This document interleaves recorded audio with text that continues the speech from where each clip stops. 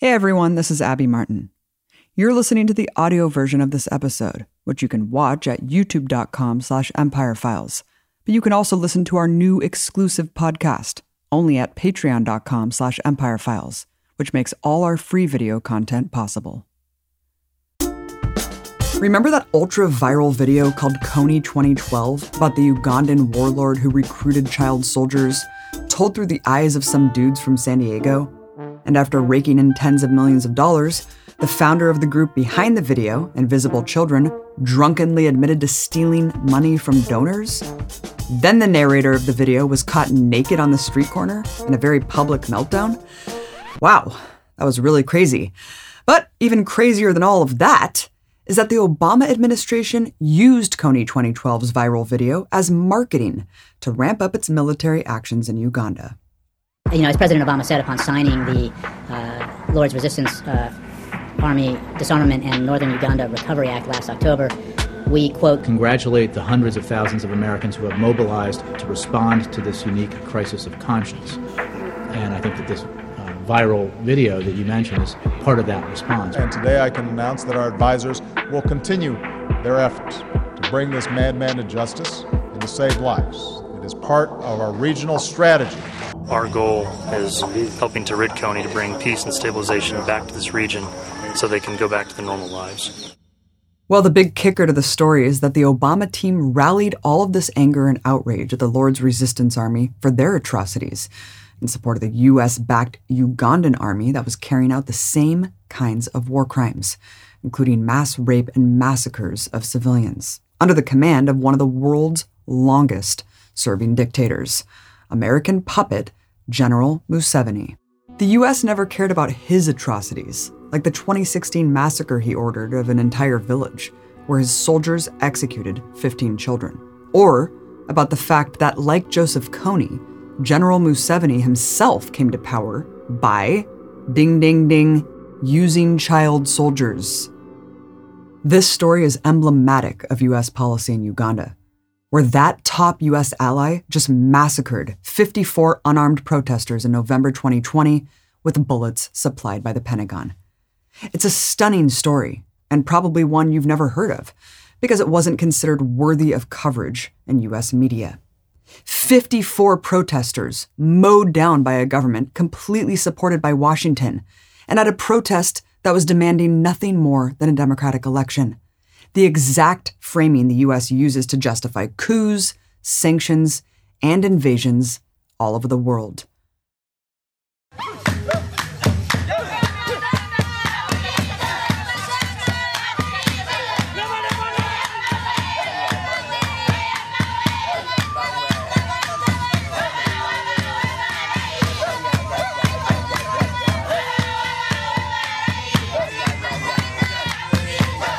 Uganda, like every other country in Africa, was carved into being by artificial colonial borders.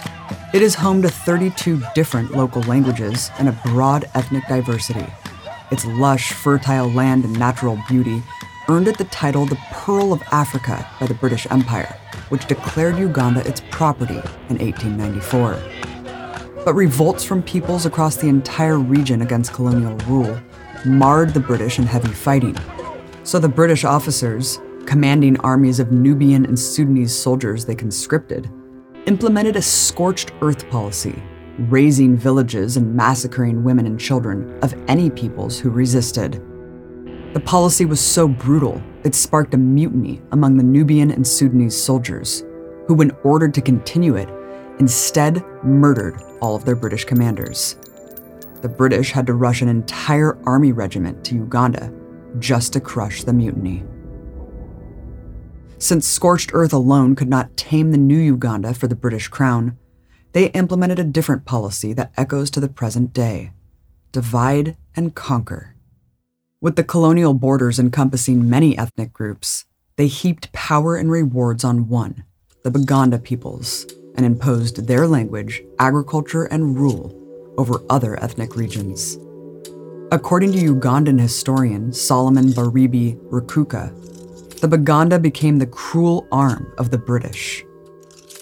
Sectarian conflict today, used by the U.S. empire to justify military intervention, has its roots in this history. The colonial era transformed Uganda into a cotton factory for the British, a virtual slave state, while fostering the growth of a local oligarchy for the privileged few who ran the plantations. Uganda did not gain independence from British imperialism until 1962. This brought to power a key post-independence political figure named Milton Obote, who declared the nation would adopt a version of socialism and nationalized its resources. He also ruffled some feathers by withdrawing support from Israel's proxy war in Sudan, which Israel was training Ugandan police and rebels to fight in. So in 1971, the Israeli government helped plan and execute a military coup against Obote, with armored vehicles and Israeli troops to lock down the new government. Obote would return to power in 1980, but claims the election was rigged sparked a long civil war led by General Museveni. Within a year of seizing power, Museveni signed an agreement with the International Monetary Fund, which implemented sweeping austerity. At the same time, he went to Washington to meet with President Reagan. I'm aware of Mr. Gaddafi's approaches and efforts to get a foothold in your part of Africa and all. And I just like to intervene and caution. I don't think he has worthy causes either that he is promoting. I think he has a kind of world revolutionary idea. I started fighting Gaddafi before you started. In 1979. Yes. So this was way before you started fighting Gaddafi. I'm preaching to the choir. This began an era of Uganda serving as the most important military partner in U.S. operations in neighboring Rwanda, Somalia, Sudan, and the Congo. And ever since, for nearly 40 years, General Museveni has been the sole ruler of the country. That entire time, he's been a staunch ally of the U.S. empire, receiving hundreds of millions of U.S. taxpayer dollars every year.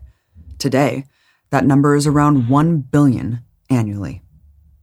While Uganda officially holds elections, they're widely recognized as a sham process, dominated by state threats, fraud, and extreme violence.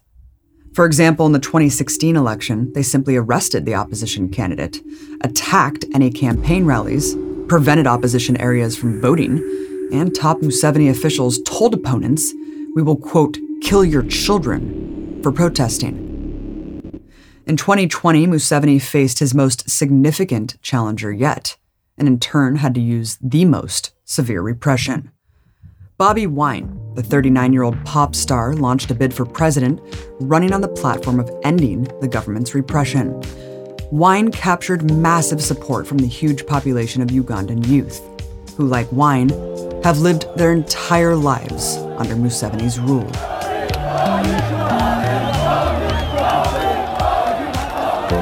So how did this US-backed government respond to this potential election defeat? Well, in the months leading up to the election, they carried out mass kidnappings, where unmarked vans abducted and disappeared around 300 opposition activists, inflicting sheer terror on the population. They also arrested Bobi Wine so he couldn't campaign at all, and used the police to attack his campaign events. When his supporters protested demanding his release, they were executed. No sooner had he stepped up to speak than tear gas and bullets started flying.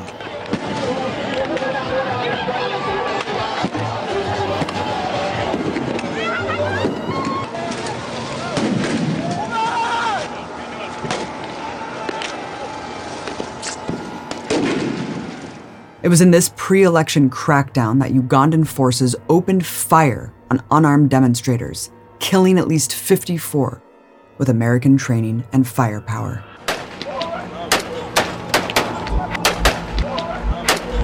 There was a violent crackdown on journalists trying to report on the carnage.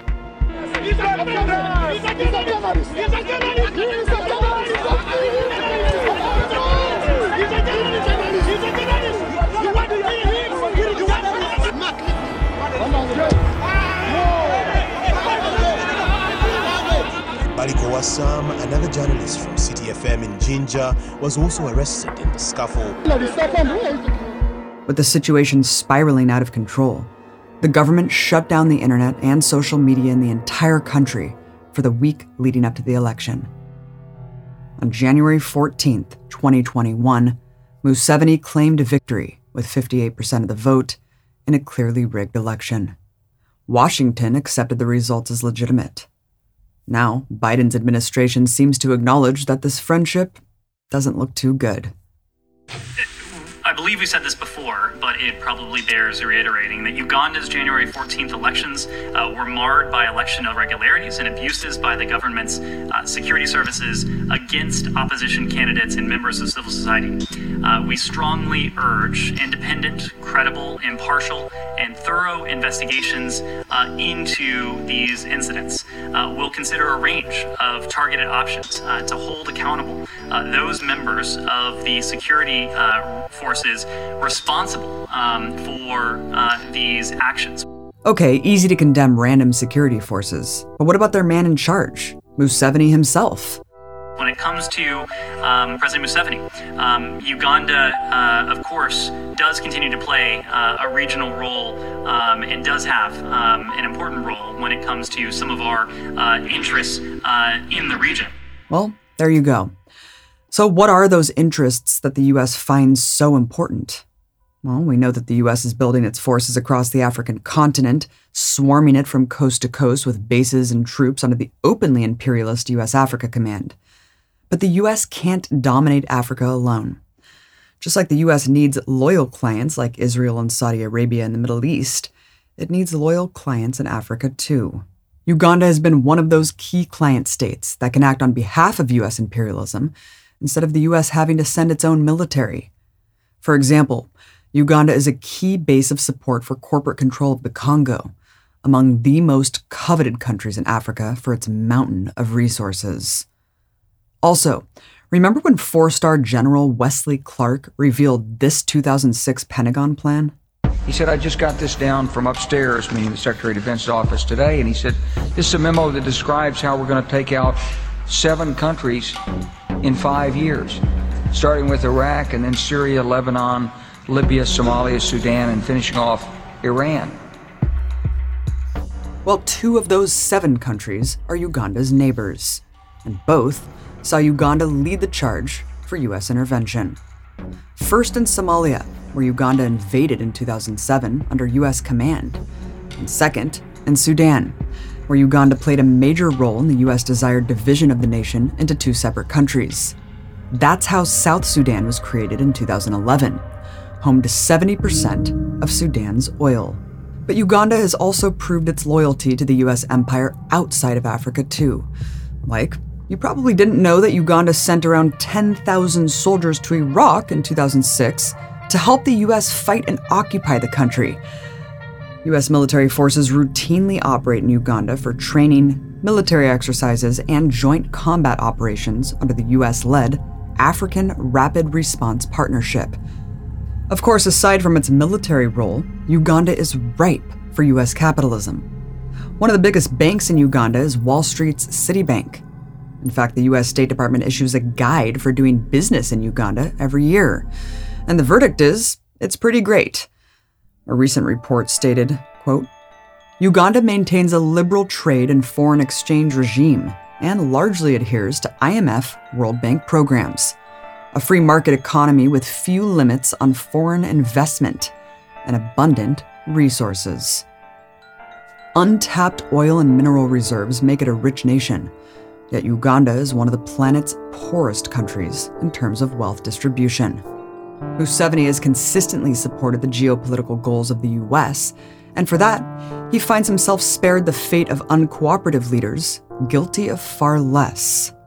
While the Ugandan people continue to struggle against severe repression and another fraudulent election, for now, the country remains a hallmark example of American hypocrisy, exposing the myth that allies and enemies are based on democracy and human rights.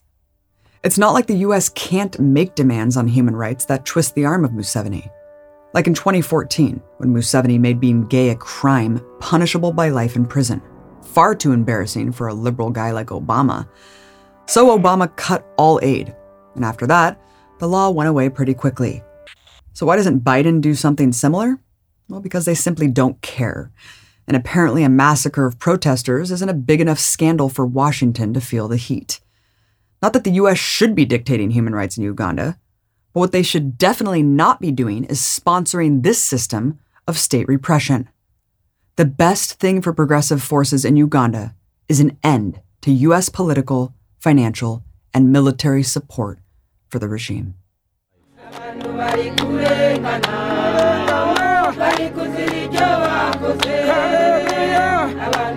Thank you for listening to our Empire Files podcast. Help keep us independent and ad-free at patreon.com/empirefiles. And be sure to catch our newest episodes by subscribing to our YouTube channel.